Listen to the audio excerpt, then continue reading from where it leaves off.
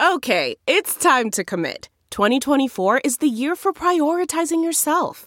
Begin your new smile journey with Byte, and you could start seeing results in just 2 to 3 weeks. Just order your at-home impression kit today for only $14.95 at Byte.com.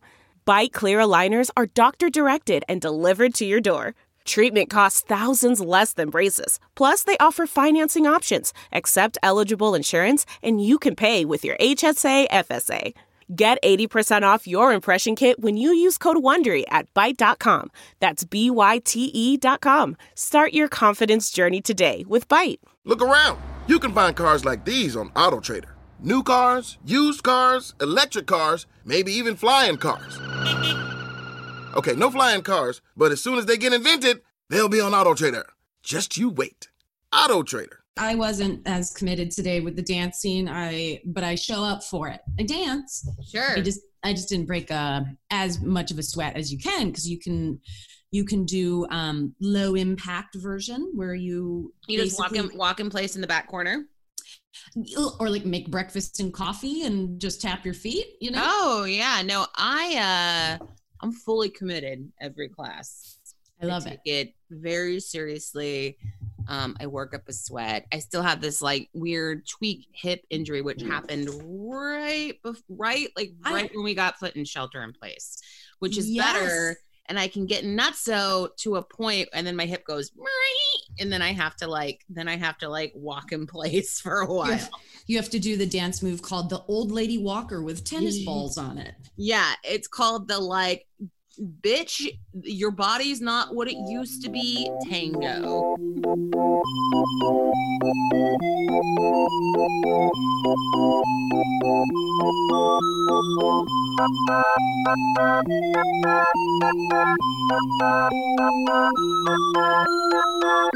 Well, you guys, welcome to Sidework Podcast. I'm your host, Brooke Van Poppelen. Hi guys, I'm your other host, Andrea Wallace. We are both forever in workout clothing. Always now. It's totally fine. I get up. I mean, I do kind of have a routine where I get up and we're usually up by 8. 8 seems to be what's good these days. I don't like to be up earlier than that. And then we drink coffee. Brian and I drink coffee. Then we chill. Then we get up. Then we exercise. Then I choose to stay sweaty and clean and get other things done. And then I shower. So there's a good 3-hour window out of the day where I'm clean and in proper clothing. And then I'm just why is my bra on? I do have neighbors who I do converse with on the new property. So the bra for the most part does stay on because they don't know me well enough to know how low the girls go, I think once they, know me on a more intimate bra off level, then I'll just waltz around this compound. Right. And obviously I have to put, I do have to put a sports bra on to dance, which now is an underwear sports bra and it's fucking broke. And now there's a wire sticking through it. So literally 15 times through class, I have to push a sharp wire back into my bra. It's so great. I'm having so much fun. This quarantine's really throwing a wrench in my plans. I can't replace my fucking underwire bra. You can fashion one out of a hanger, okay? A hanger and a t-shirt. I'm gonna do 2 face masks, real big ones, and just duct tape them to my tits. No, but for real, sports you can't do that dance workout with no bra on it. Just, it hurts. I'm going to Mad Max that sports bra is what I'm going to do. Oh my God. I do have this double-sided duct tape, so I think I might just lift them and shape them into the way I wish they actually looked on my body. Duct tape. I love it. Exactly. Oh my God. Well, you guys, we wanted to start off with a headline for sure. And this, and I think I've mentioned it before, just we feel like California is ahead of the curve. At least I feel that way as far as setting a precedent, being an example. I'll say that of what's really, going to be the outcome. So Gavin Newsom talked a couple days ago, and he did an outline specifically on what restaurants and diners and bars might all look like once we start to slowly reopen the country. So basically, it's going to look half full restaurants and dining rooms. If you guys haven't heard this, is going to be a common way to start, basically to promote physical distancing. So there'll probably be, I'm sure, measured to a T, 6 feet between tables. Your server is probably going to be wearing a mask, probably going to be wearing gloves. Bars certainly aren't going to look like what they used to. So I do think it is going to be a thing where those restaurants that you thought were harder to get into before all this, boy, oh boy, good luck now. Good luck now. Also, if you thought your work uniform was annoying before this, get ready. Oh my God. Are we going to put flare on our N95 masks now? Oh my God. Do we have I love it. Yeah, this is a special certified TGI Fridays face mask that we wear. It is part of my flair. My whole face is flair, or like something like a face mask with like a Joker smile on the outside. I know. It'd be fun. Oh my God. I think what it's going to come down to though is I don't know. In my head the other day, I was like, maybe somebody open a theme restaurant and it'll be like a sterile doctor's office and everybody will be dressed as or it'll be like a dentist office restaurant. Oh, God, this is going to get weird. I mean, listen, I'm not going to lie. There have been times at the job where I wish I had like a plexiglass sneeze guard just covering my face every time I approach a gross table, especially with kids. Oh, yeah. Ew. I'm already looking into sneeze guards for when I go back to work. I was like, I need a face shield that I can reuse. So I need to have a mask and a face shield and gloves. Like, these are all things that are very realistic that we're all going to have to start thinking about. Do you remember when I had that weird idea for a sketch of a theme restaurant where everything is tongs? Like, yes. Everything is served like even trying to like use, sterile tongs to like serve a drink off a tray and grab them and it's slippery and you can't quite get it. But I love it. Yeah, I just love all the extra showmanship that's going to come out of like going these extra steps of seeming really sterile. I think we just need to say right now, so much more fucking side work is going to my God. Listen, like, right. Instead of, the fancy places that give like the hot towels on the plate, you're just going to walk up and Lysol the fucking table, just blast everyone in the face and be like, I'm sorry, sir, this is for our safety. And instead of like mints at the end of the meal, you'll get like a squirt of hand sanitizer. We should really lean into this and I mean, we could riff on this restaurant models for the whole show, but we do have a show to progress with.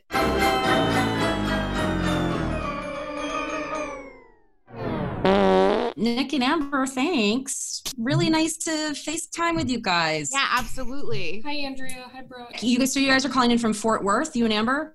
Yep, from just south of Fort Worth in a little town called Crowley. Okay, right on. And so we were emailing, we read one of your stories on last week's episode. It's the one with the people resorting to call y'all motherfuckers because you didn't, have the fajitas when they needed them. Yeah, y'all need to do a little bit of work on letting people know that you're closed. You have a sign or to-go orders, call this phone number. No one answers the phone. It's like, I see people walking out with bags, but the door's locked. So y'all need to get your shit straight and let us know if you're closed or not, because there's other places to go. Have a great day, motherfucker.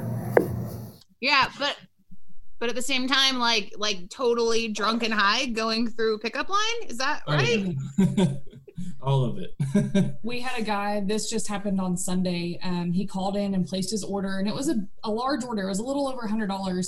And he called and he was like, hey, I'm sitting in the parking lot. Can I have my beer?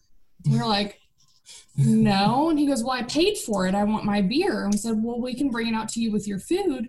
And he goes, no, I want my beer. So we took him out his bottled beer. We taped it, did all the things we're supposed to do. Right. popped it open and drank it. He was like, it's fine, I'll give you a good tip.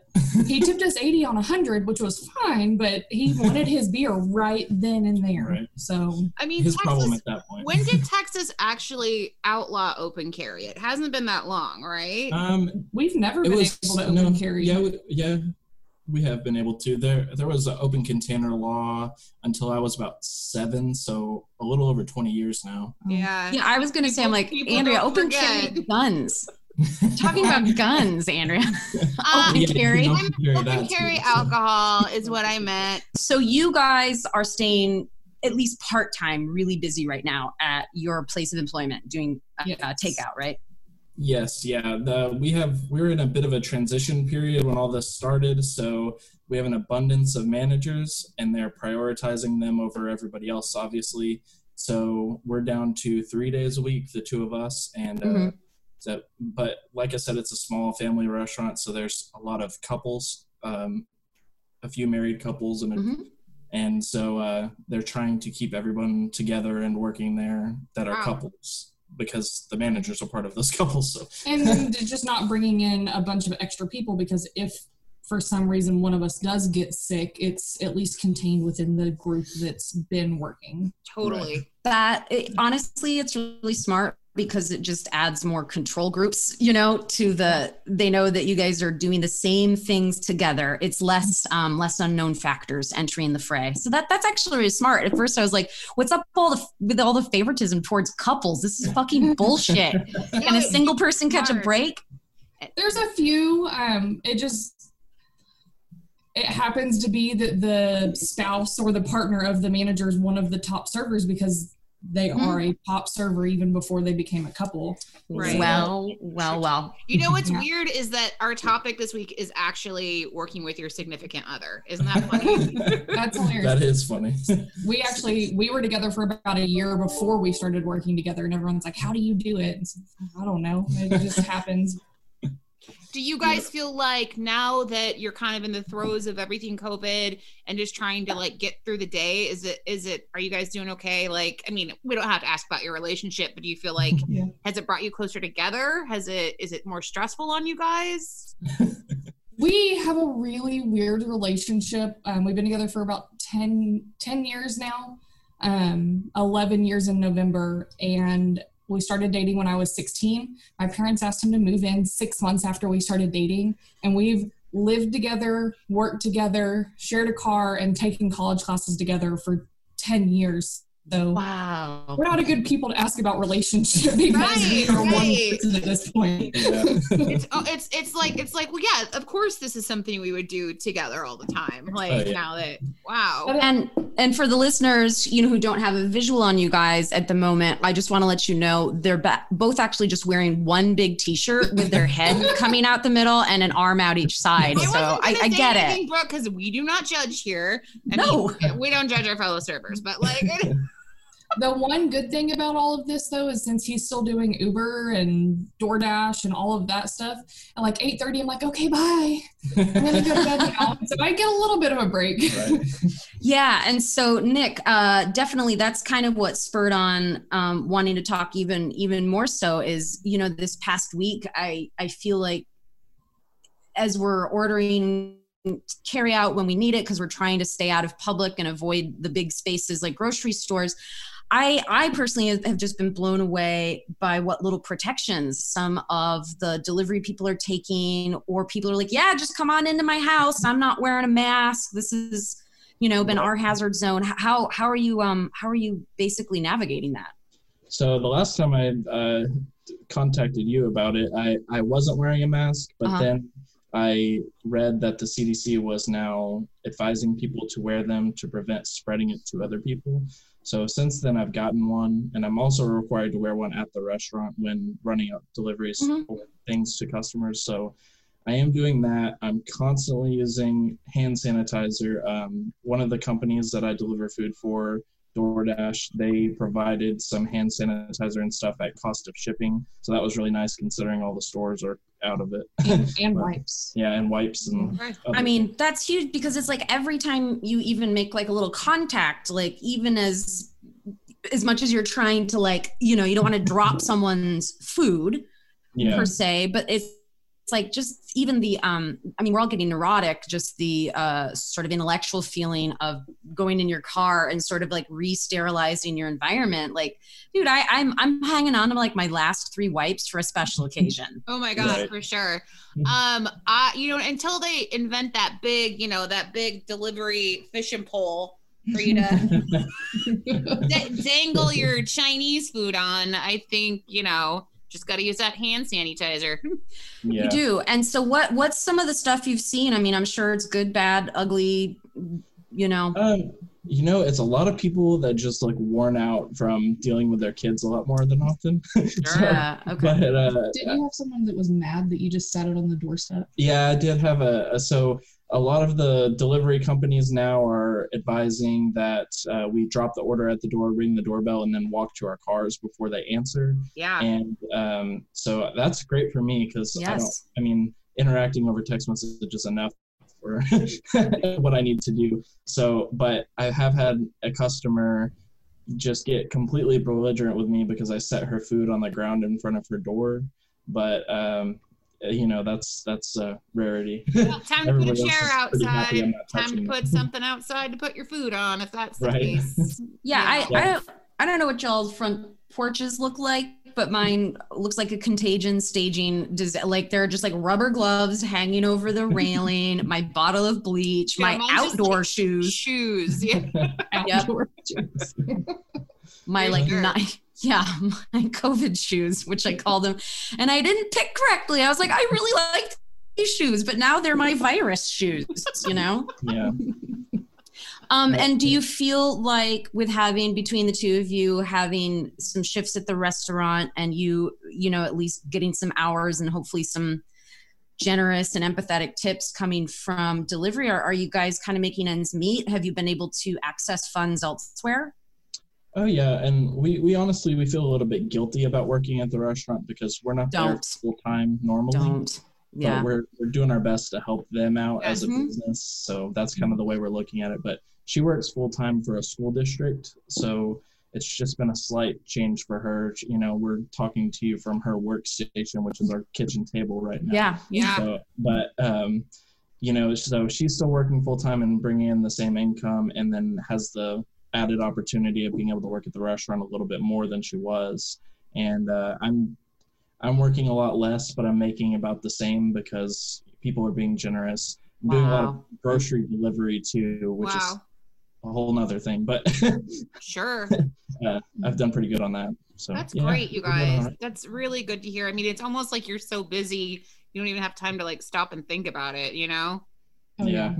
I don't think I could do the whole like actual quarantine thing. Like even we work Friday, Saturday, Sundays at the restaurant. So Monday through Thursday I'm at home. I'm like, that's 4 days. And by like Thursday, I'm outside in the yard planting stuff or trying to do anything because 4 days is too much. For sure. And then have you seen in your community, are you one of only a few restaurants or a lot of restaurants in your surrounding areas pivoting to definitely doing like carry out and then also providing their ability to get from all their local providers and producers of like food and paper goods? Are they turning their restaurants also into pantries? Yeah, so the restaurant that we work in is in like a old town, like a historic area. It was our location is actually used to be a grocery store in the 1800s or something. But so all the locations around us, all the other restaurants, a few of them shut down immediately as soon as it started, and then realized they could still do good business by seeing us doing okay and reopened. Cool. So a lot of them have. Now, whether or not they're successful is that's their business. No. Yeah. Right. And there was some confusion. The legislation in Texas on alcohol sales during this time is worded a little bit strangely. It says something about mixed drinks are okay, but then in another part of it says the alcohol has to be contained. So there's a few restaurants just bottling up margaritas in a gallon and selling them. Yes. That's kind of what we were doing at the beginning, and then realized it was kind of sketchy. And then the TABC, which is our alcohol governing body, said that tequila is not a mixed drink, or margaritas are not mixed drinks. Yeah. So yes, they are. No. So we had to change, and we've advised other businesses. Are you just calling it something else? Are you just not calling it a margarita? No, we've had to redo it to where now we're not doing the pre-made everything. We're calling it a DIY margarita kit. Yes. So it's like the sweet and sour sealed by itself, and then it's all the little hotel bottles of tequila separately. That's kind of so fun though. I feel. Yeah. Yeah, I was just gonna say also that probably like the FDA, I'm not thinking of the right organization that oversees this, but at this moment in time, they've gone so lax on what restaurants are allowed to sell. Because prior to this, you weren't allowed to take your bulk items and turn around and be like, and also a roll of our toilet paper, but so that a lot of the restrictions have eased up for the ability to them to sell what they have access to already.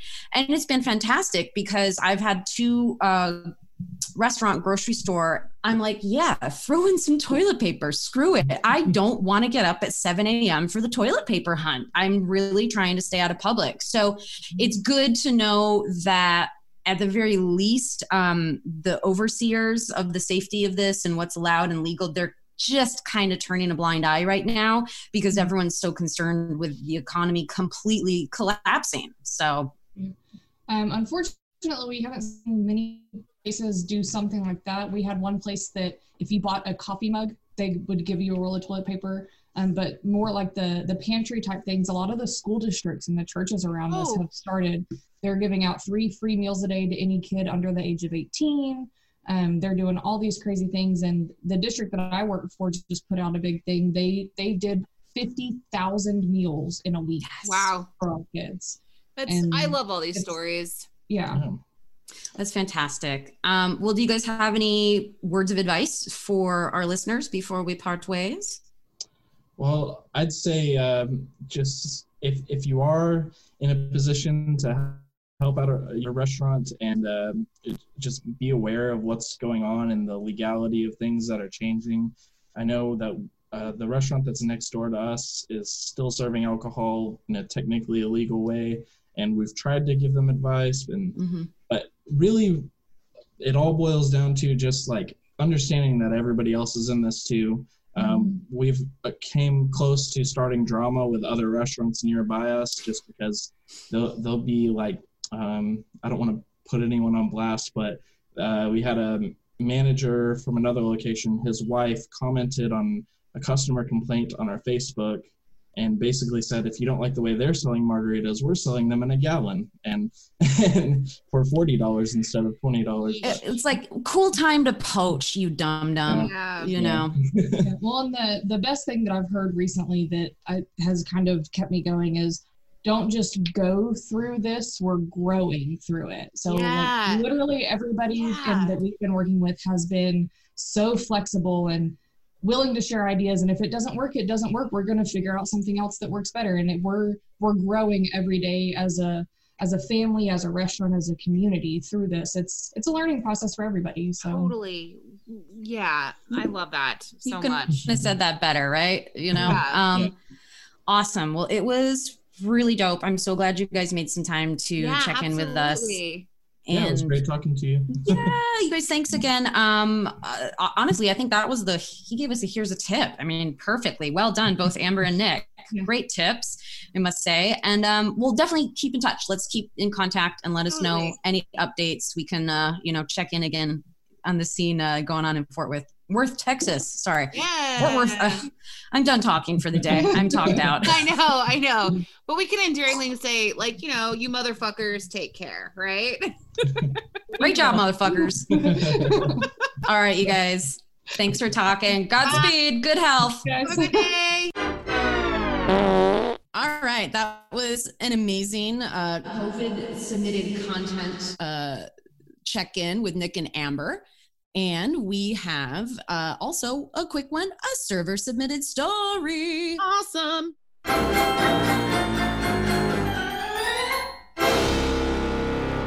So this one comes from a listener who I got after. She's like, I have so many stories. And I was like, send them, bitch. And so Nicole what Stukenberg. else do you have to do than just be like, send it, bitch? Like, that's what you say when you like order food and order groceries. Fucking send it, bitch. Send it. Drop it on my porch and run.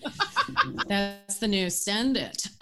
So not only did she send stories, she did what I'm going to encourage all of you to now do. She got every one of her former 4 a.m. bartending coworkers together to reminisce stories from the job. And what she has delivered is basically a novel worth of epic 4 a.m. Chicago workplace bartending stories. So we are just going to dive into a little bit about the place real quick, and then one story, and then it's going to be a lot of to be continued. Wow. So I'm so excited, Nicole, like truly. She's a good writer too. So this is so fun to share. All right, I fucking love that we have an ongoing novella that we get to read from now. All right. So she says, hey guys, hope you're hanging in there. I called a few of my 4 a.m. bartending crew to stroll down memory lane with me for your entertainment.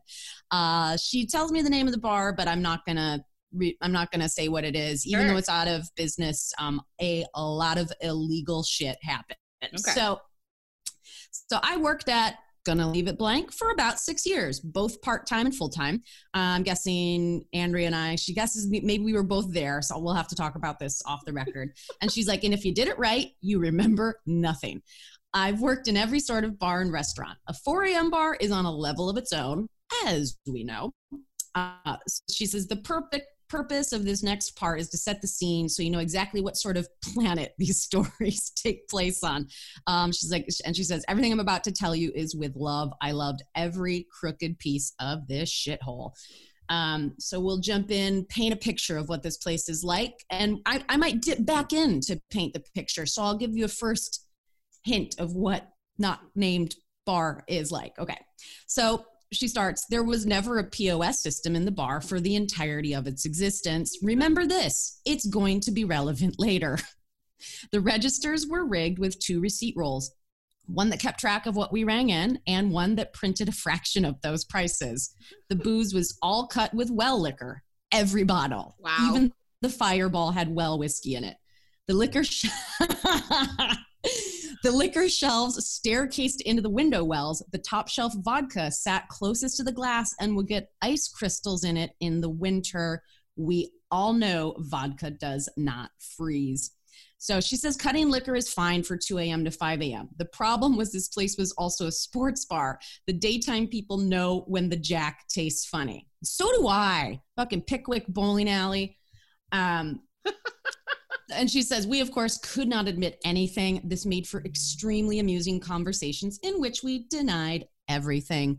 So that's just one dive into painting what this locale was like.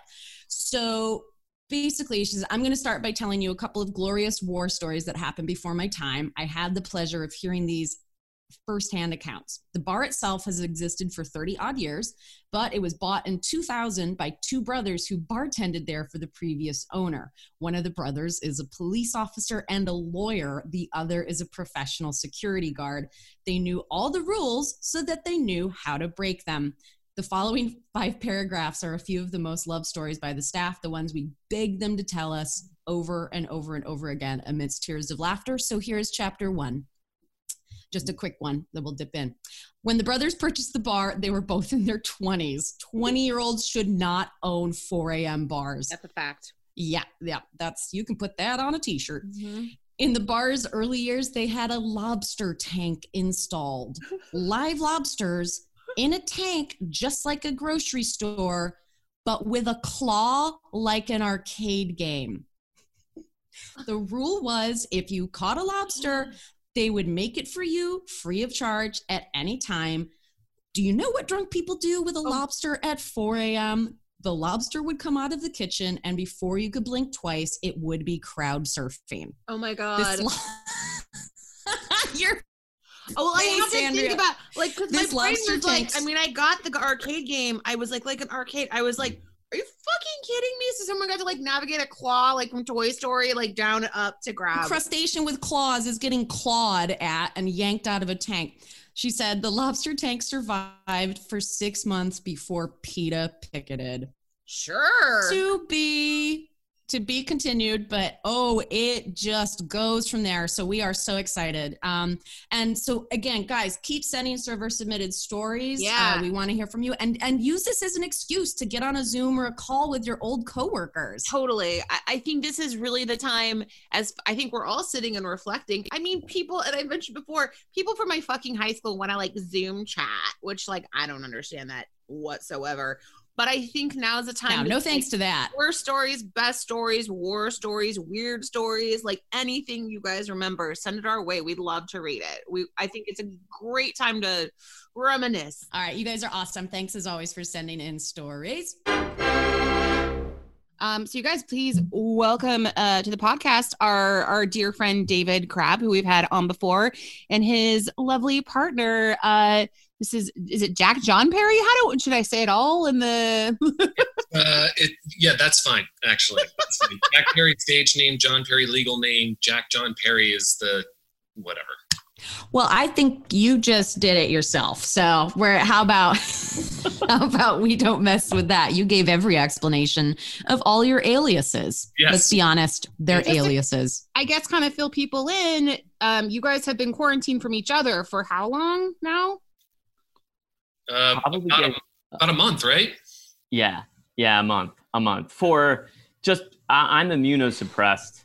So I got kind of a weird little flurry like right as it was getting real in the culture. I feel like Jack, I don't know. I feel like we're maybe a week or 10 days ahead of everyone else, like in terms of like orange level, red level, like, because right as it was happening, all my doctors were like, you can't get this. Please don't get this. Just don't get this. Okay, David? And I was joking. I went and saw a dermatologist one day for like a super run of the mill. Like when you're on my immunosuppressant, you have to see a few doctors. They just check. But she's just a lady that looks at my arms and like, nah, you're good. Get out. And on the way out of her office, she like stood by the door. It was very film noir. And she's like, you know, you can't get this, right? And I was like, oh, okay. When the lady that checks you for moles is like that David Lynch with you, it's like, okay, cool. Wow. So how did, because you guys are living under the same roof and you haven't seen one another in a month. So I'm an actor, and when I'm not acting, I'm a piano teacher. I'm a right. Yes. teacher. So up until about March 15th, I have about 25 students, 25 to 30 students a week. So I go to their homes and I sit next to them and I play their piano, and we're very close quarters. And this was all leading up to March 15th. And the week before, I had sent an email because Davey and I were kind of a little bit thankfully ahead of it. And I, like, please wipe down your piano. I will not be shaking your hand, and kind of all this stuff. And then it just became slowly, but then suddenly rapidly, very clear that I couldn't do this anymore. Yeah. And that it was clear how COVID-19 was working and sort of being transmitted, and that I could easily just give it to my husband and not know. Right. So we just looked at each other one day and said, you gotta go.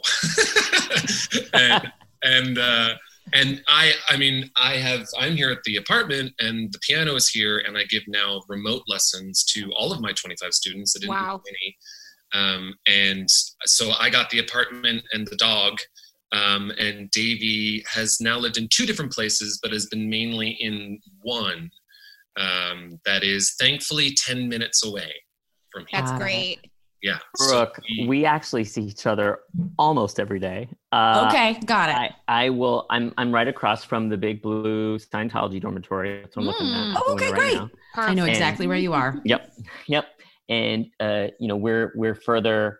We're just a little down the road. So almost every day, at least every other day, we will meet for we'll walk the dog together in our masks, or we'll go to the roof at the old place and just sort of chill 10 feet apart and shoot the shit. And nice. So can you not touch Frankie Bosco, who is your adorable dog? You know, that's one of those whole, it's so hard with this stuff because it's so psychosomatic. Yeah. Right. Attic insane. It feels like you are, I mean, I think everyone's going through this. I mean, everyone I've talked to, regardless of their level of health, is having like I started the day putting on gloves and felt safe, but then I realized that I put on the one glove before I did the other. But at this point, I'd already touched the garbage. So I thought maybe if I spray down the garbage and the gloved hand, but take off, you know what I mean? Like, I feel like everyone's having that. And I think when you have this autoimmune thing, like, it's like, it feels really big. So when I go visit Jack, like a few times, like if I'm in a super crazy mood, I will pet Frankie with gloves, which is very difficult because then you get like, I get all of his like very thick weave stuck in my plastic gloves. And then sometimes I will not have like gloves on and I'll just be like, and like, you know, I mean, what are you going to do? I mean, the thing at this point that Jack and I keep telling ourselves is that as much as I've been on intense quarantine for a little over 4 weeks, he's clocking over 3 now. So right in his lifestyle, like he's gone to the store and stuff, but you know, basically in a hazmat suit. Yeah. Yeah. And I yeah, today is today or tomorrow I find out whether or not I have it. And the way the doctor framed it was you're clear on the antibodies, which means you never had it. And the chances of you having it now are 90% zero. Like you don't have it 90%.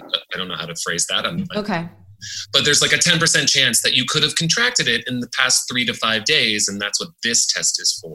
Got it. Which you'll get, tomorrow. Which I'll get today or tomorrow. So I don't know why I'm bringing this up because this was. Because if it does become positive because of a very recent, then you have to probably give it another 2 weeks at least. Oh yeah. Right. You know?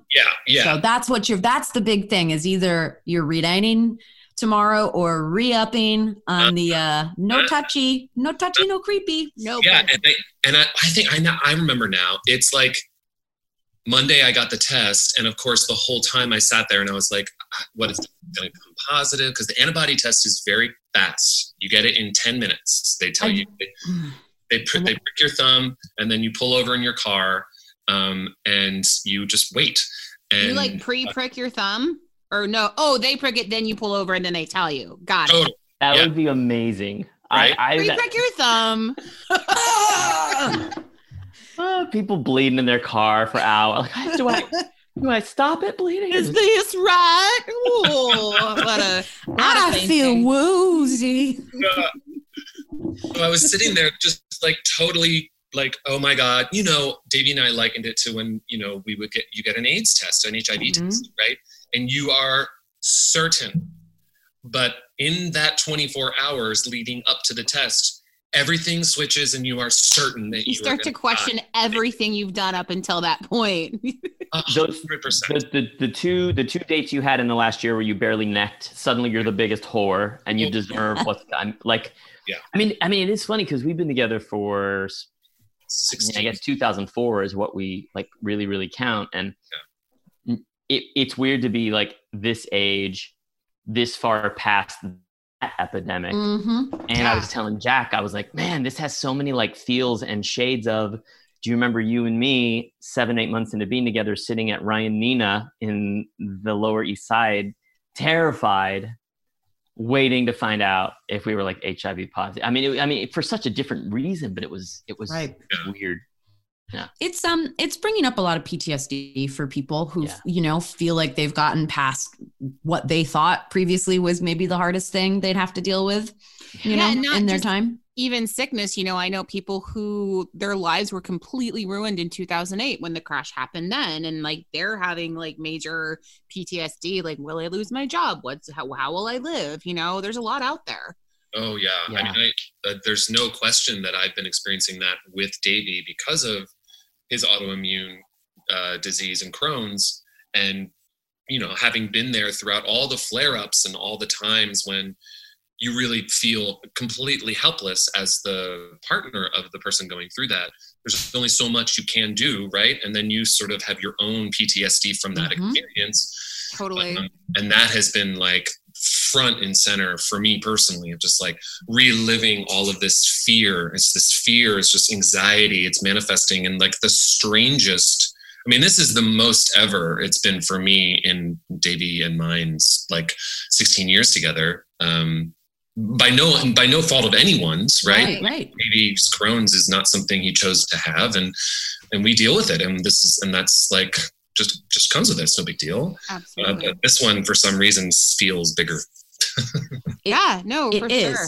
It's so much bigger. That was an ordeal. Well, this is a good time to segue, I think, with you guys on our topic of the day. And, let's dive into the past. Like you guys said, you've been together for 16 years. And specifically, we are having you guys on today because you guys have worked together at bars and restaurants in the past. Humorous. Yeah. So yeah, and when we had David on the podcast this summer, he brought up, we got like an appetizer of what it was like with you guys working together, and then we were like, well, we just have to fully do an episode and hear it from you together. So here we are, a couple months later. By appetizer, like wasted people like having sex in a back room when like everything's supposed to be closed, then my palate is ready for more.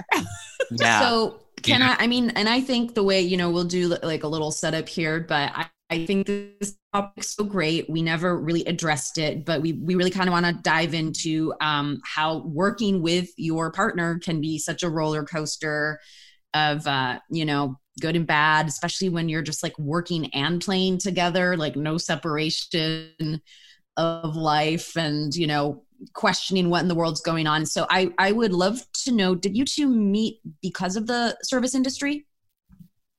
No. Okay. So then you were like, you met and then you're like, let's go get restaurant jobs together. No. No. Okay. All right. You tell it then. I didn't live your life. What am I doing? I mean, it's funny because when we did the last episode, I was like, oh, cool. I talked about that one time we worked together in the service industry. And since we did that episode, I was like, well, there's that. Okay. There's also that time and then it really occurred to me that like the very nature, we've been together since 2004, but we met in 2002. We tried ineffectively for about 6 months to date. And then we did not see each other for a year. And a half. And in that year was when the blackout happened. So it was our blackout, the big New York blackout. Jack and I met, and I had lived in New York for a couple years. Jack, you had arrived in New York as a fresh graduate of Penn State a week earlier. Yeah. Yeah? Yeah. And you were getting settled, didn't have a job, and I was just transitioning out of a job at the French Roast on 6th Avenue and 11th Street into barbacking at Rafifi, where I would eventually be a bartender. And in Jack and I's first few weeks of just drinking so much liquor and going out in Williamsburg so much, I said, why don't you come to French Roast, put in an application? So we had this brief spell during our like ridiculous attempts to date, also working together sometimes at the French Roast. Just a few. It was literally, I think, maybe 1 or 2 shifts. And what I remember going into the French Roast, and you had said you should go to the French Roast. And I didn't really, I had just met you. And so I walked in and I didn't say that I knew you. And the managers were like, we're not hiring. And then I saw you a week later and you said, did you tell them you know me? And I said, no. And he's like, dumbass, what are you doing? It's New York. And I was like, Pennsylvania, that's all I know. And I went back in. Yeah, I went back in and I was like, I like, it didn't even pop up naturally in the conversation. Like, I just think I walked in and I was like, I know David. And they were like, oh, and I said, I'm looking for a job.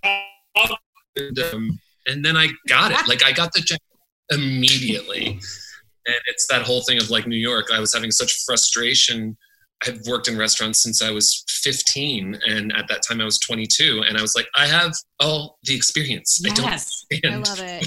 Okay. So prior to this, were you like dating or were you just buddies that were kind of like, he's cute. Was what was going on or? We were definitely like in beginning stages of like hooking up and like being out a lot. And like, I mean, and then I think by 3 or 4 months later we broke up because that was. Well, the last time. Yeah. of the breakups, I think was that time. Well, What's interesting, I think, is that this is kind of like checking so many boxes, like already of the outline we have. It's like, well, like, were you dating then you got the job? Did you have the job then you started dating? Did you meet on the job? So you guys are kind of like encompassing all of that at the same time, which is interesting. Yeah, for sure. You're totally right. And we met at a bar too. So there's that. It's gone. I think it just went away last year. Did it? Which one? The Abbey in Williamsburg, which is such a different Abbey than the Abbey in West Hollywood. Oh, sure. Yeah. Not remembering that one. Barry and North 9th. Or Chicago. I think there's Abbeys everywhere. Everywhere. The Abbey pub, etc. Well, right. And so I think just in general, so you guys were then, you didn't meet because of the restaurant job, but then at what point was it you then later that, David, you brought Jack into like the long stretch of bartending after that, or how did that go down? Well, it's so funny, like whenever, like, there's a story I sometimes tell about Jack and I and like how we met and how we reconnected. And part of the joke of the story, and I think Jack, you'd agree now, is that, I mean, now we're both over 40 and the space between our ages feels so small. But being 27, having worked at a lot of art galleries and cool places, wearing like a padlock necklace and listening to Electroclash, like, after 3-4 years in New York, versus dating someone who is, and I was 27 then, meeting someone who was 22 and just moved here the week before from Pennsylvania, it did feel like our trajectories, I think that's part of why we got together 2 years later. We both kind of changed and shifted and like kind of become more like New Yorkers. And I feel like we actually followed the same service industry trajectory, but like he was behind me because he moved here later. Like I did the restaurant that was kind of lame, and then I became a bar back at a cool place, and then I became like the bartender of all the cool shift. Jack worked at French Roast for a year or two after that. Then he moved to Brooklyn to a really cool like restaurant in Bushwick, then became the bartender. Like it was almost like the same thing, just behind. Yeah. And then like you guys, it's like, hey, listen, I've already had my cocaine problem. I'm trying to get sober. We can't can we fucking match up? You can't just be starting to get your cocaine problem while I'm on my way out.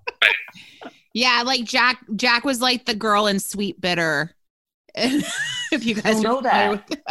It's a book about a girl who comes to the big city and has never waited tables before, and then she gets hired at this like posh restaurant and learns all the things about food and and at the same time, like when she learns to enjoy food, she's like, I had an orgasm also, I remember reading a story, like a review of that in the Times, and I think it based it off of Blue Water Girl, which is where she had worked. Yes, and it was a book adapted into a series. It's now a TV show which has so much early aughts like alternative music. It's like all Interpol, like the whole. I know.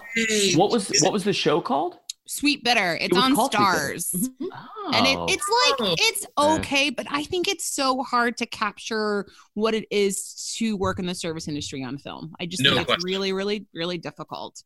It's really, really hard because it's unstable. There's no storyline that can like carry everything through. It's unstable, yet it's also so strangely repetitive. Right. Like I almost feel like it's so weird that it's both. It's like so unstable. How do you create a narrative around it? But then if you were to follow some kind of like every episode's a shift at the bar, that would also be like from the outside, like, oh great, she's giving someone special menus. Fantastic. She's talking to the stew. I would love if someone just had like a GoPro on their head for a whole shift. That's what I was gonna say. I'm like, it needs to be shot like an episode of ER. Like where like the camera's over the shoulder, you're like rushing out of the kitchen, seeing the doors flap open and totally.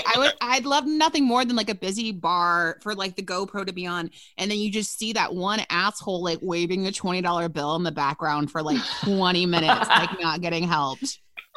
The problem is they got so poetic with it, which is like, this shit ain't poetic. It's poetic once you're done and away from it, but while you're in it, you're like, it's wartime, baby. It's poetic for the customers. It's never poetic for the people who work there. For the customers, it's designed to be like this wonderful, beautiful experience. And the people who work there are not taken into consideration most of the time. I mean, I definitely worked at places where I feel like I'm taken care of and I can sort of, speak my mind. But for most of it, it's like you just have to suck it up. Totally. You literally have to suck it up. So if we were talking about rules on what it's like to like date a coworker, right? So when you guys first started working together, did people know you guys were kind of dating, or did you not talk about it? Well, we didn't even know we were dating. It was such a short amount of time. In my mind, we were at French Roast together a lot, but that's because if I was out late at night, French Roast was like not only a cool downtown restaurant, but it was one of the only places open 24 hours. Right. So there are a lot of times I remember us together, I think, because Jack was visiting with friends when I was on a shift, or more likely I was visiting there when he was on a shift. Totally. Yeah. And I remember, Davey, once you left, it became clear that you and I were getting more serious. And I remember telling our hot he was so high. Oh God, he was the most Israeli underwear model. Like, he was so beautiful that gay men would come into the restaurant, order coffees, and not order anything else, and just stare at him. And he knew it too. He was incredibly vain. He was breathtakingly beautiful. He's enormous. Oh. And I remember saying to him, Shemai, or something, he talked to me about David, and I was like, Davey and I are like dating now. And he was like, I love David. And how did he say your name, David? He was like, David. Sometimes there wasn't a D. It was like Davey, which, ripped me up. Yeah. And then we found out, and I was like, oh, he loves David. Maybe we could have like a threesome maybe with Shemai. Is Shemai gay? This is great. You should always have threesome with your coworkers. It's totally right. Well, it does not complicate anything. I think this obviously sounds like it's a pretty exceptional case. I mean, he was like my favorite thing. Groups also of tables, men and women, would come for brunch, and it was really common as you were a waiter to catch them. Because, I think if waiters are good, you shouldn't always feel them watching you. You should almost forget that they're there. Yes. And so many times I would catch a table of like 4 to 6 people all angling together for like a selfie picture. But what they were doing was getting Shemai over their shoulder and taking a photo of him, all fucking wet and hungry. Like, I caught gay guys doing it all the time. Like, sometimes they would just get Shemai in the picture. Women would be all flustered, like they were like sugar baker women or something, just like, oh, so hot. And the thing about Shemai that was weird is like, Shemai is who I told you, Jack, to talk to. Because Shemai loved me to the point that I was like, okay, this guy's into it. Like, he's in the closet, but some magic's going to happen. It wasn't until years after I worked there, it was after 9/11. And in the heat of all that craziness of working all those shifts and everyone just being like worn down, one time he was like, yes, that is why I love you, Dave. And I was like, oh, what's coming? He's like, yes, because you are just like my brother. And I was like, what? I would go on to meet Shemai's little brother, who was like a tiny me. Like, everything, the whole time, all of that forgiveness, people would joke like, well, you're not in trouble even though you're late. You're not in trouble. Well, David, because I was just his little brother. No fuckery at all. No fuck buddy here. Yeah. Oh, well. Still, to be held that close and endeared that well by him is probably great. He was very militaristic. He could be very intense with people. So... Where was he from? Israeli. Oh, God. Israeli army. Israel are gorgeous. Big tan, square jaw, big brow, salt and pepper hair. Those kinds of, those gray eyes that look like, not like he applied fresh eyeliner, but he had some on recently that just didn't come all the way off. But like Egyptian-y looking almost? Oh, wow. So you guys have worked together in different places. Is there advice that you guys would give us for working together, especially as your relationship progressed? Like, when did you guys move in together? Was it pretty quick? Oh, maybe 2005 or 6, I think. It was within the first year of dating again. And then I think, we both worked in the service industry during the years that we worked there. And then we ended up, by the time we left that house, which was also in Williamsburg, that was when we really worked together as a couple at a bar in the Lower East Side, like a That's, bar. the one where you just saw like where Everything. you saw the hand crawling up the girl's Where the shirt guy and fondling her boobs. The guy peed at the bar while he was just standing there, like in a urinal. But we found out that had been happening for a long time. Yeah. Describe sort of like an understanding or like the mask you put on for work, I guess, is I think what's interesting to understand. You know, the first thing that comes to mind is that the reason I think both of us were okay working together is because the money was obscene. Yeah. And that helped sort of push past any kind of weirdness, I would imagine in the beginning of like, is this okay working? I already had a job in Brooklyn. Now I worked at Galapagos Art Space. I was a bartender there. Oh, I've definitely known you forever then. Yeah. And I was happy, but then Davey found this job, and Davey said, you should come work with me. And I was like, I like being the Brooklyn bartender. I like walking to work. I don't want to go to the city, and I don't care that it's like gobs of money. And then I did it. I met the owner, and he's so lovely. His name was Gage. And I think I worked the first week, and we made like $600 each. And I was like, okay, great. So I'm available all the time. It was insane. Friday, Saturday, or Sunday. It's fine. It's fine with me. I got that job? Yes, because you knew Gage. You knew Gage from some previous something. From a film shoot. From a friend of Randy Sharp's movie. Yeah. Got it. And it wasn't, I will say this, in the beginning, we had no idea that it was going to end up being the thing that it became. In the beginning, it was this like really beautiful basement bar that like at night turned into a really swank, like cool, just very relaxed, like celebrities booked it out immediately, and we would work celebrity parties. It was very sort of that kind of vibe. There were only like 5 people who worked there throughout its entire 3 years. Like no one left this place because the money was so great. God. The place was like a mullet. It was very like business in the front and party in the back, because it used to be a very beloved Indian restaurant called, Jack, do you remember? Sheh Asada. Moroccan. Yes. Oh, Moroccan. It was a Moroccan restaurant. And the way that it worked was upstairs. If you were to pass by, you think, what a charming, fairly small cafe, big, beautiful bar, espresso machine, like maybe like 6 two-tops or something. But there was a stairway in the back of it that led to literally the most sprawling underground basement. That was where the bulk of the restaurant, like when it was a restaurant, that area would have easily seated like 30, 40 more people. Oh yeah, totally. So when they turned it into this club, in the daytime, it looked like a cafe. Like there was a whole...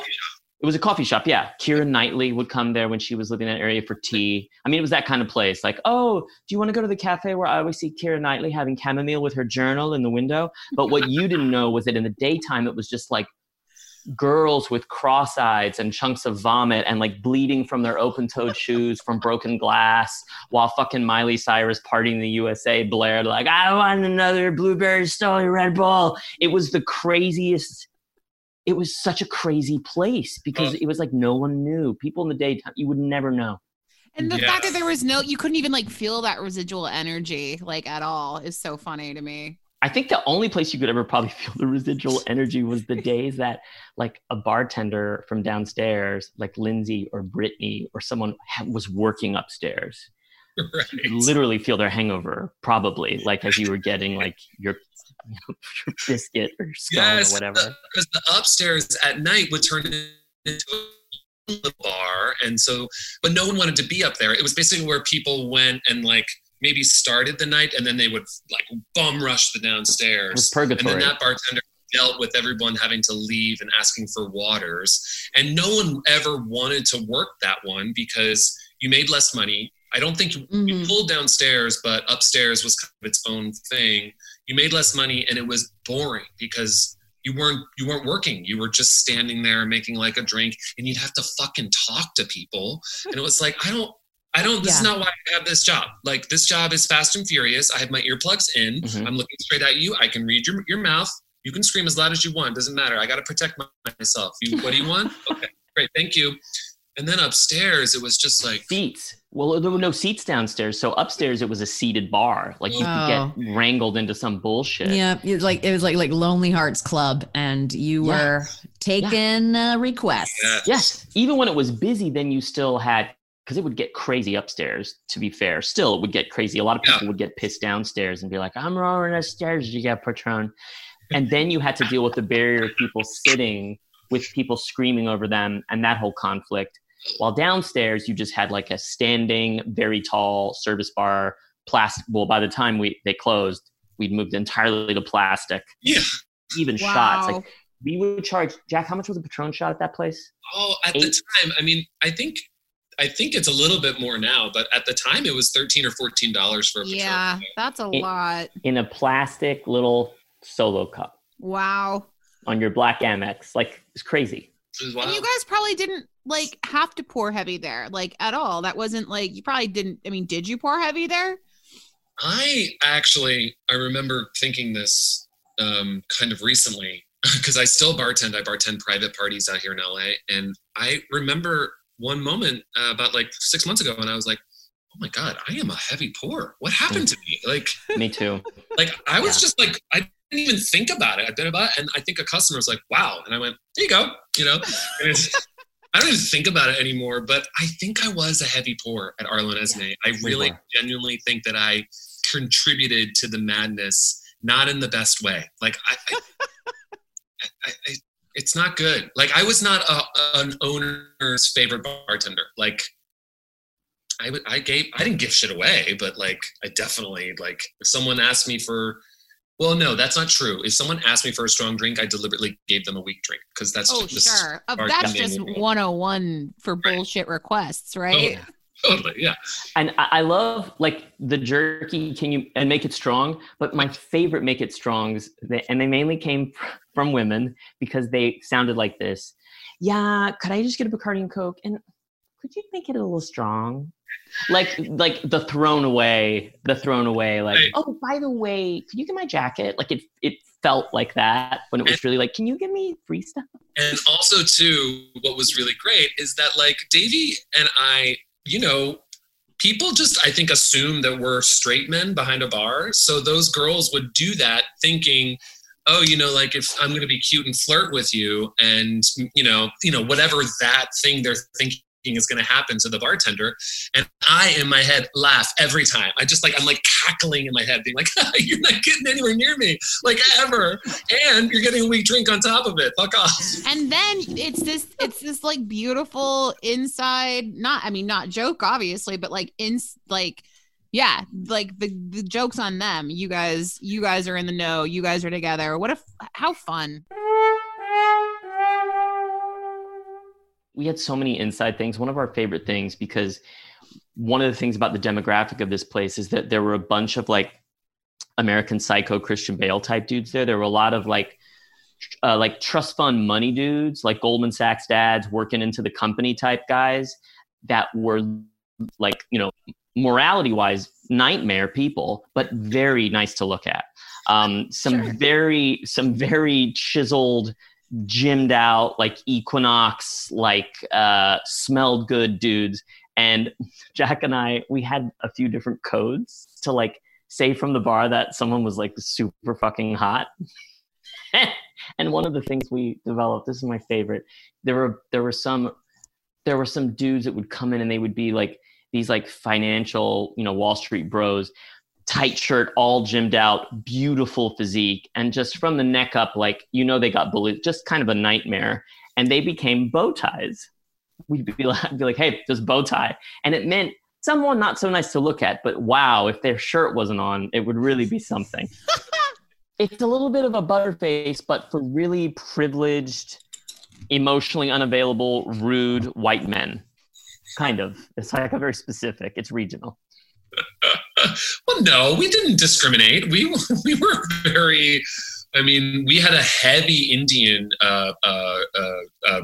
population. Mm-hmm.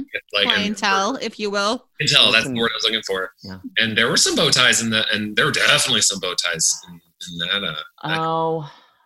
Well, we also had Narm. I think Narm, I think we were watching 6 Feet Under then when Nate has his stroke, and right before he has it, he says, Narm. And we always thought, God, Nate is so ripped. That actor has such great arms. So Narm became, I think, the code for like, that guy's got a great arm. It's like, Narm. Yeah. So I never really paid attention to the Narms. Like, it was never a thing. And then when Davey would say Narm, I was like, oh, God, he's like really paying attention to this person. I could care less, but okay, yeah, he's got nice arms. That type of dude, I think, is more in my wheelhouse than you. And I think your type of dude is more like Cillian Murphy, half-shaved head, just woken up at the beginning of the zombie movie. Is your yes. Did you guys ever fight? Like, did you ever go to work when you guys were fighting and you had to work a shift together? God, probably. I feel like we never had like big, I mean, you know, near the end of Arlo and Esme for me is when I started to enter what would be like almost the worst, like autoimmune Crohn's thing I ever had. And that was hard, but that wasn't so much about fighting. I think it was just, you know, if you work in the service industry and whether it's something passing through, like you've hurt yourself, or, I mean, I've worked with so many bartenders over the years who are women who are like, it's really hard. I'm on my period. This fucking sucks. Yeah. Or whether you've just like thrown your back out, lifting a keg, whatever. That shit is always hard. But when it's that way a little chronically and someone that you know at home that knows you sees it, it's weird because it's like you can't do that thing where you're just like, okay, I'm just going to shake it off and be cute and sexy and sell some drinks and do the work. That was weird, feeling so bad when I went into some shifts before I quit near the end. That was hard. Being with you was weird. Yeah, I hated that. I would always look over because it was a 3-person bar, and Davey and I rarely worked next to each other. I always we had sort of set up shop at very specific parts, and I was always on the far right, you were on the far left, and then either Thais or Lindsay would be in the middle, right? Mm-hmm. And no, I guess I don't know why. I don't remember how that happened, but I remember looking at towards the end, and you would have to lift something or like do something that required a lot of heavy lifting, and your back hurt so much, and it fucking killed me. I was just like, he should not be here. This is terrible. This is like, this is not worth it, you know? And that was kind of the beginning, Davey, I think, for both of us and for you, of like recognizing the limitations that we have sometimes in this job, and that like, that's why you had to go, you know? Because it was too much for you. You just couldn't handle it. Yeah. If I can speak for you.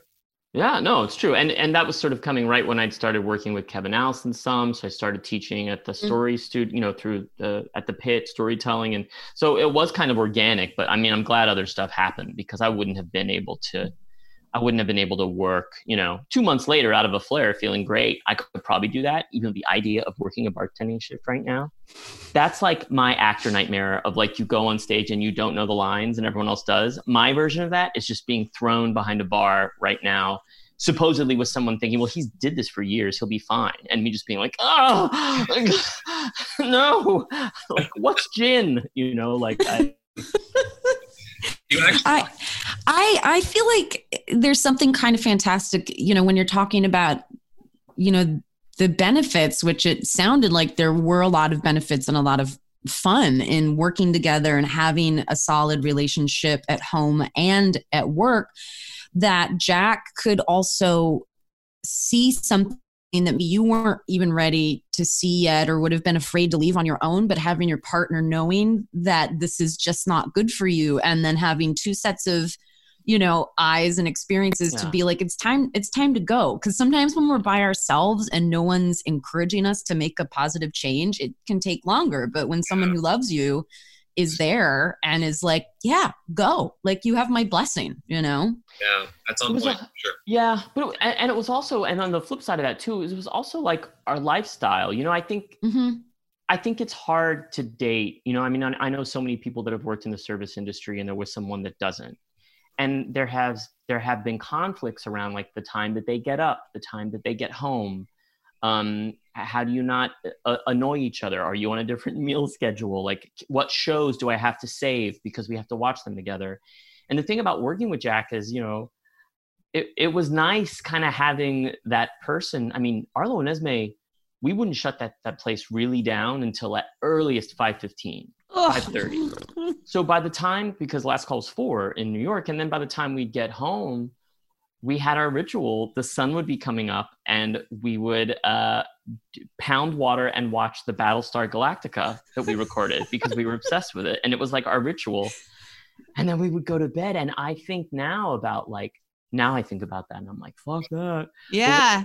I bet you start to get weird. You start to feel weird. Like, like, did I do cocaine all night or what, or that feeling, whatever that feeling is. And we didn't do drugs. We just were that was like our schedule. We were so amped up. We were usually by the end so mad because it wasn't just a bartending shift. It was yelling at people. It was negotiating with drunks. It was flashing a light for a security guard. It was, is that girl too drunk to be like touched like that? Is that person? I mean, it got nuts. So you serve suddenly as like on the floor bouncers instead of just bartenders too. It's like you also become end of the night calling the shots. Like you're the adult babysitters, the morality police in a way. Yeah. And it was also like, it's kind of like your house. I don't know if y'all ever felt this way when you worked at a place, but there was also a part of me that should have gone straight home at 5. But sometimes we would stay because there was this idea that like we cleared the place, the bar back swept. God, he's such a sweet guy, and I haven't gotten to talk to him at all. And I want to talk to him about his record he cut. And Lindsay, I yelled at her earlier about the beer, and I know that girl for years. Right. Like, God, can't we just have a drink? There was also that, and Jack, you went through this with the place you worked, I think after this too, this idea that the community of the place, it is really a lifestyle. Like if you let it become one, there's also then the hangout part, the social part. Totally. Absolutely. Well, it almost sounds too like the ritual of it is reclaiming the energy that you want the place to have, which is like, let's clear, like your version of burning sage is like, let's all say positive things, have a drink with just us. Cause now that the fuckwads are all gone. Yeah. So absolutely. Yeah. Yeah. And it was in a basement too. So that was easy to forget. Just like we would walk out at 6 and then someone would be coming up and be like, oh, it's 6. Huh. I love that you guys shared this chaos together. I want to get more general and broad and just like break down what it is to kind of date your coworker, work with your significant other, just more on a broad spectrum, because we've all, I think, known that couple that is a couple that maybe they've been together for a long time and work together. There's so many, there's your coworkers that hook up and get together while you're all working together. Which, let's chat about that. That's always weird when you know someone's hooked up and they're like dating. Yeah, I feel like at French Roast, there was some of that, but so much of the waiters and waitresses at that place, downtown New York, 24-hour restaurant, they came and went. I mean, they were literally from all over the world coming and going. I would find out people had hooked up just in time for one of them to no longer be on the schedule. Like it was the turnover was so insane. Yeah. Arlo and Esme, there was one hooking up, which you probably can't talk about. It was. Oh, right. Yeah, remember? I do. So they just mouthed words that we didn't understand. And there they go with their bartender fucking communication. Okay.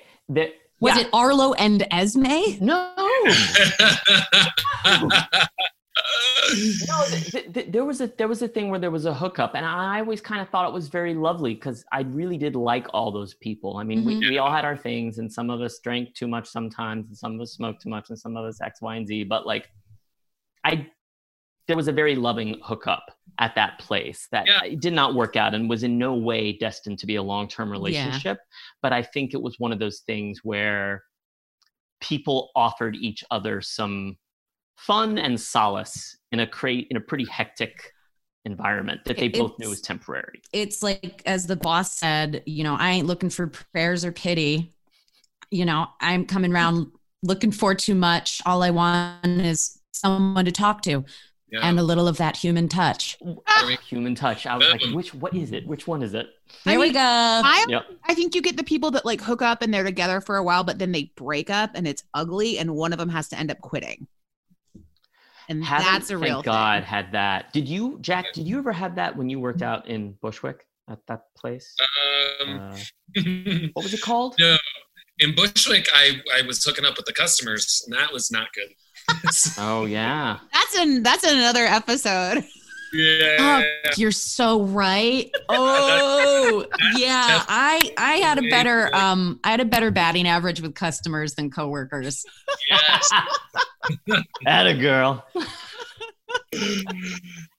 Yeah, and that's definitely a surefire way to like make sure the customers don't ever come back. If of course the hookups stop, right? Then that person's never Yeah, that's very true. I think too, and like, I think it's, corporate jobs, political, in the political world, like you cannot openly date. There's no fraternizing. Yeah. You have to be either upfront with it and someone has to step down, or you have to live a complete secret life. And that's not how it is in a restaurant. It's just more that you have to read the room and feel what the vibe is and what the code is at your specific place of work, which I absolutely recommend, friends. Read the room. Also, being the new girl who comes in, everyone's being cool and playing coy. And then if you don't have the scoop, you're going to start hitting on everyone who's clearly married to like the other, the bartender who's married to the waitress. And you're like, hey, and then everyone's like, you fucking ass, And so I think there's a lot of, like we say, ask the busser what's going on. The busser always knows everything. It's true. God, isn't that the truth? I know. I think we've talked about for sure, like, some of the downsides of like working with your significant other, with you, David, specifically, like not feeling great. But did you guys, any other downsides you guys would think of working together or working with a significant other? I think other than just like going straight from home to work and all that, I feel like it's been pretty good. Did you have one more down? Just looking at me so much, Jack? No. I'm just thinking like more broad, I think it's just like, it is like maybe if you're fighting before, it is if like you literally like work the same shifts, live in the same house, are together all the time, Yeah, I think that, and I think Davey and I have talked about this as like one of the things that pops up in a relationship, which is sort of, and I think it's a double-edged sword, but I think that this sort of accountability of your behaviors and your actions while working at a bar and restaurant, if you are with your partner who's maybe also doing that, then you're both drunk and maybe high at 6 a.m. in a cab, staying up till 7, sleeping till noon, and then sort of starting all over again for like 4 days straight. There is a camaraderie with that kind of experience, but let's be honest, that's not a healthy life. That's not a way that in retrospect, I wish I didn't do. And I think I wasted a lot of years constantly sort of working through that cycle of, now I got to work until 4 a.m.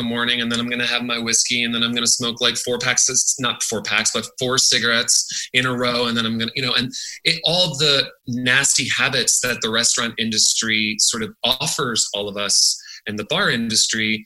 I think Dave and I supported each other with that kind of behavior. Sure. They call it enabling. Oh, yes. Thank you. So enabling is the word I'm looking for. Financially, too. No,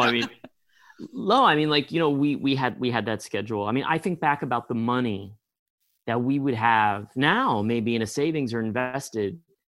But why would we be so tired and make ourselves lunch when there's so many restaurants? Right. So much money eating out. Right. Yeah. You earn large and then you live large because that's unfortunately just the name of the game. Because it comes and it goes so fast that you just earned it after one tough night. you know, and then you're like, look at all this money I have. So it doesn't have that same patience and feeling of getting a paycheck 2 times, a month, or maybe even once a month, where you're like, I better dole this out.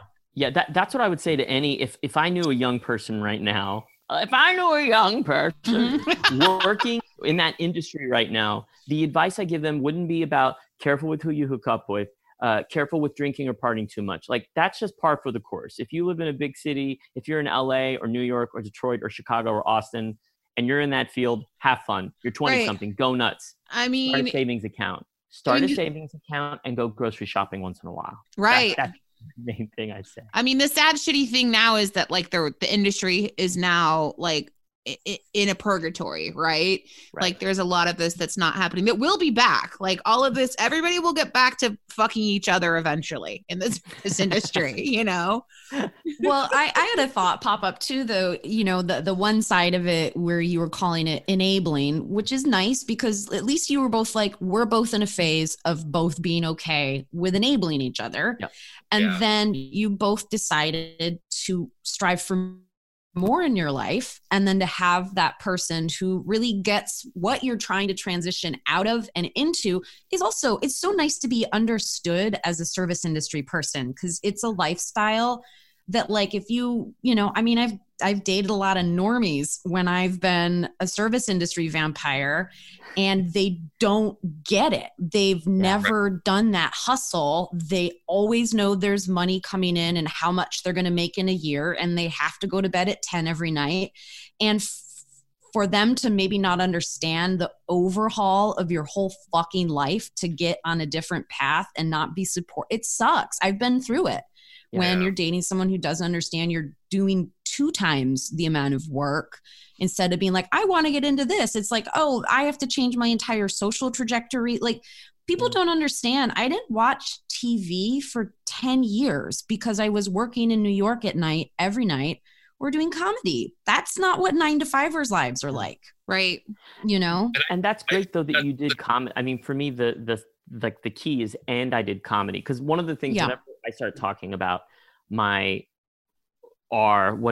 service industry work in the past tense, I always want to be clear that I'm not judgy about it. For me, working in that industry while also pursuing your craft, they're not mutually exclusive things. Unfortunately for me, knowing me, and I think Jack, you're saying the same thing, for a substantial phase of time, the work was so tiring, so all-encompassing, so consistent, that I didn't have the energy or will to give more than like 25 or 30% of what I really had to give to those buildings, you know? And I wish I could have either found an effective way around that, because I still think I could have worked all those shifts, but drunk less, but not stay out as late, but not have the cigarettes, but it's hard. It's just hard. You guys did do it together, which is, you know, which is a memory you shared together, and you did have a lot of fun, and now you're doing other things. Like, you guys are, you know, this couple that's worked together through the years in and out of service jobs that are still together. And we all know those people too, who, you know, I met a couple, I think they're still together. They got hooked up at Buca di Beppo, and now they're married. They're married and they have children, you know? Where is it? Oh, okay, I did it already. All right, I got one too. Oh, we all both got bells. So there's that, you know, there's all these really fun success stories, and to go back and have these memories you guys share, even where you were young and you were maybe not like the best with your time, but fuck it, you had a good time, and it was weird, and now you have memories, right?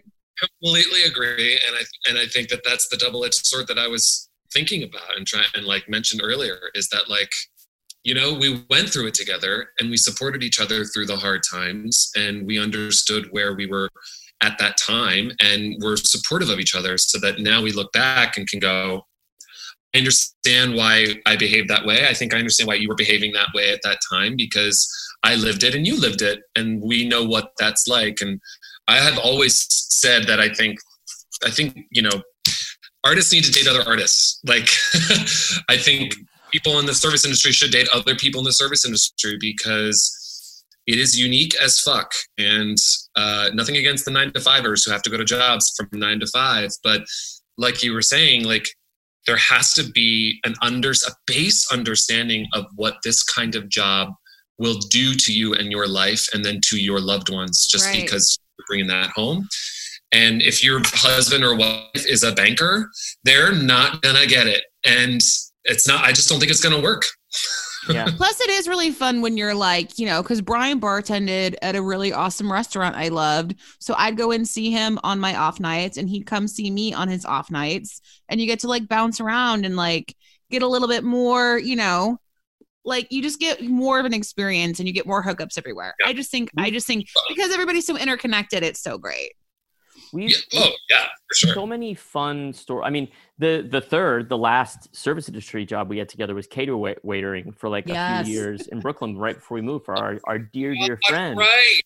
And for me, some of my favorite memories, and I know we're running out of time, are those because there was a really cool and interesting difference in working with, I mean, Maria, who runs the business, is literally like the Italian aunt I wish I had. She's just this really cool lady who like started her own business, does her own thing. The people that worked for her, a lot of them we knew were brought to her. And it was kind of like doing that, but taking out the broken glass, all the T-pain, the guys peeing on the bar, all the weird stuff. And then being in someone's like fabulous home who was in the middle of celebrating something with like my own kind of chosen family and my husband in a kitchen, like chopping vegetables. Totally. Like some of my favorite memories of working with you in that capacity, Jackie, are from that time. Because I love that. Because it was also like looking into other families. I mean, that was also kind of like, oh. And you're like, I'm an adult. I know how to do this. We're all adults. Mm-hmm. We're all working together. I definitely have friends who met their significant other and now spouse through the restaurant industry. It's so normal. Yeah, totally. Yeah. My brother is married to his wife, and they met at Perkins Family Restaurant and Bakery, where we were. Oh my God, I love it! French silk pie as a wedding cake, probably. Silk pie, holy crap! This to me is more of like, this is the true Romeo and Juliet. This is like the Montague and Capulet, someone from the front of the house hooking up with somebody from the back of the house. Oh yeah, controversial, huh? Yeah. I hooked up with a guy who was a cook at Applebee's. He was last year. No, I'm kidding. He's been my COVID comfort. I was 18. I had just come out, and he was 30. He was this like beautiful black man, and he just gave me a smile, and I was like, "I'm in. Let's do it." Microwave me something delicious to eat, right? Baby. I'll meet you. Yeah, totally. I'll meet you in the walk-in. Like that's fun. And we'll stand next to all the prepackaged sealed foods that go into different various microwaves. Now, Jack and David, did you guys make out at work? Did you guys hook up at work? Well, I'm gonna have to say that probably did not feel sexy time while you were babysitting drunks. Yeah, but when you were at the French restaurant, like maybe because things were newer. No.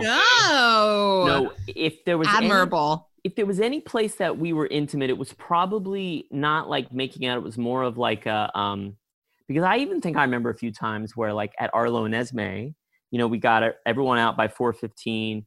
Got everything spick and span, did all the money 5:15. There were nights I remember being that downstairs around the pool table with like a dozen people, a few of the DJ's friends, the boss, a friend, sitting around smoking cigarettes, and like a girl or someone looking at us, like, and all of a sudden kind of being like, what? Because I realized that we were like cozy, like that we were like sitting together, like a couple. Yes. So I think that there was some like intimacy, but I don't think, I mean, Arlo and Esme, it's a fun bar, but I don't think there's anywhere there that I would feel comfortable doing anything physical. Oh God, like, no! I mean, that place might be the origin of COVID-19. I mean, the other thing that popped up in my mind, I think this would be my perspective, is because you guys, you know, as gay men just with so much more ease love to praise other good looking snaps, you know, of men. And that is not necessarily a hetero man and woman couple dating, dealing with like the waitress being hit on by businessmen, the bartender having drunk girl. Like it gets nasty unless you're really, really secure in one another. And I think there's some real, advantageousness to both being on the same team, having a fun little secret, pretending you're straight, knowing that neither of you are interested. Yeah. Well, I mean, we didn't really... Oh, yeah. I was going to tell a real quick story about how that backfired because I had to consciously not hit on women. Like I had to consciously not give them any kind of like look of, hey, what's up? Because it was that kind of atmosphere and I would get that kind of energy. And I remember one time I was working at the upstairs bar and I forgot. And I just started talking to this one woman and we really connected. And the whole time I'm just thinking, you're really cool. And I was like complimenting her hair, and I didn't think anything of it. Should have known anyway. Yeah. If she said something nice about her hair, I would have been like, she wanted the gay. Well, I mean, like I just wasn't thinking about gay or straight at all. I was just thinking like human, you're hanging out with me because I'm like the slow bartender and this is fun and you're actually like a nice person. And she came back, she left the bar and she came back a half hour later, walked right up to me and she said, why didn't you give me your number? Or why didn't you ask me for my number? And I was like, sorry? And she said, why didn't you do that? And I looked at her and I went, I'm a homosexual. And she literally, her whole face just went like that. Oh no. And then she got like a big smile and she was like, oh, okay. And I was like, and then I just apologized. I was like, I'm sorry. I didn't know that was, I'm just sorry. I'm just really sorry. I just thought you were a really fun, cool person to talk to. And her intentions were completely different. And I totally didn't pick up on it. Jack was the snack behind the bar. Like my favorite stories from Arlo and Esme is one night I'm bartending and I look down at the bar and Jack is trying to cut off a girl. She looks like the Cookie Monster. Her eyes are going different directions. She's just like, she's blasted, right? But I can't really hear them over the music.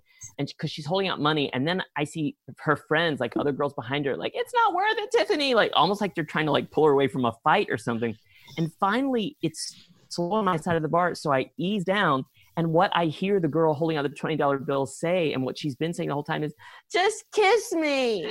Please kiss me. Waving a $20 bill in his face. And her friends are like, Brittany, stop it. Like, Brittany, stop stop. it. And that was when I was like, wow. Like, I mean, Jack, when you were just like, because this place had that kind of energy. I mean, it did. Not just flirt with the bartender, but offer him a $20 bill for a French kiss. Yeah. I made I made like $10 once by actually saying, why not? I'll give him a kiss. Ooh, oh my God. Well, I hope that starts some fights with you guys. Just something needs to shake it up, you perfect little couple. You guys are definitely like models for how to make your relationship last and stick and stay together while working in the service industry together. I think if we have any parting advice, it's like, don't fight, don't be obvious weirdos, just be regular, normal people and do your job when you're together, working these jobs. And hold each other accountable, be understanding during the times of, when you are all on the wild streak, see if you can sync up those wild streaks and then both get on the train when you decide you want at least to do your job with a healthier, sort of, because that's a great thing is with a significant other. If you're on that schedule, like you're talking about, you can be like, dude, babe, we said we were getting up early, seizing the day, jogging, gonna do healthy lifestyle things before we go back into the fucking bowels of hell.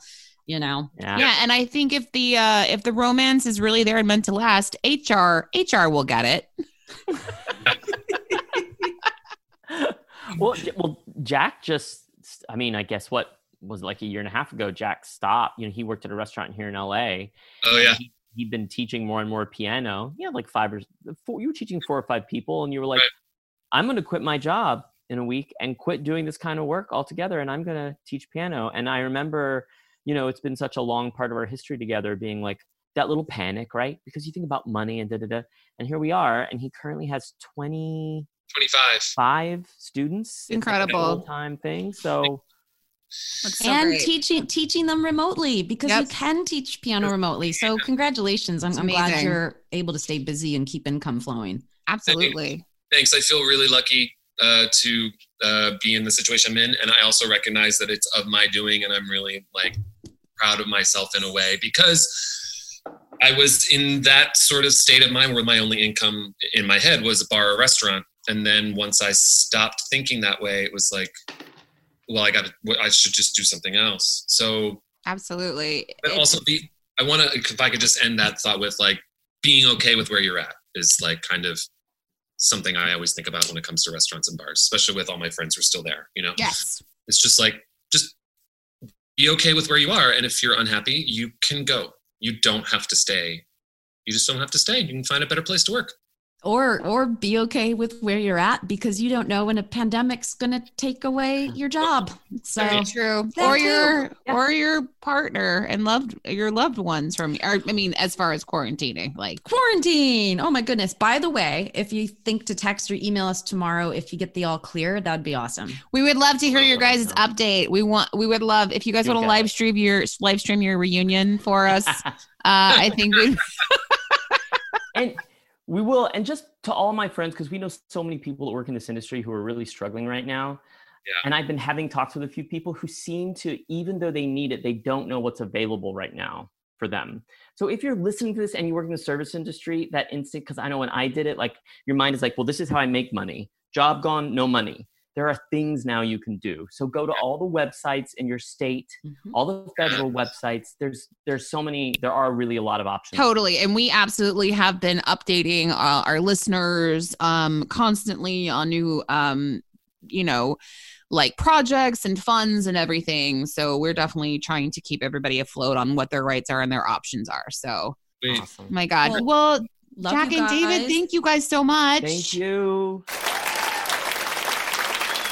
Well, that was a great episode. I feel so strong about it. I love doing this. I'm so glad we're able to keep doing this, Brooke.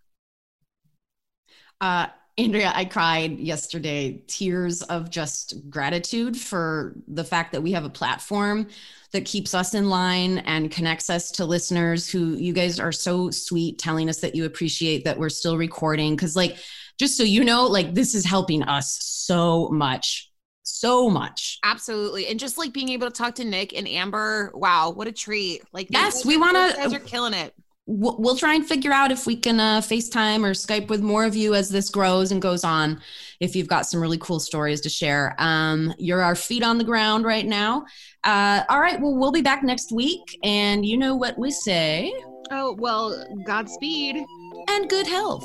Thanks, you guys. Have a great, safe week. Stay safe. Stay home. We'll talk to you soon. Love you.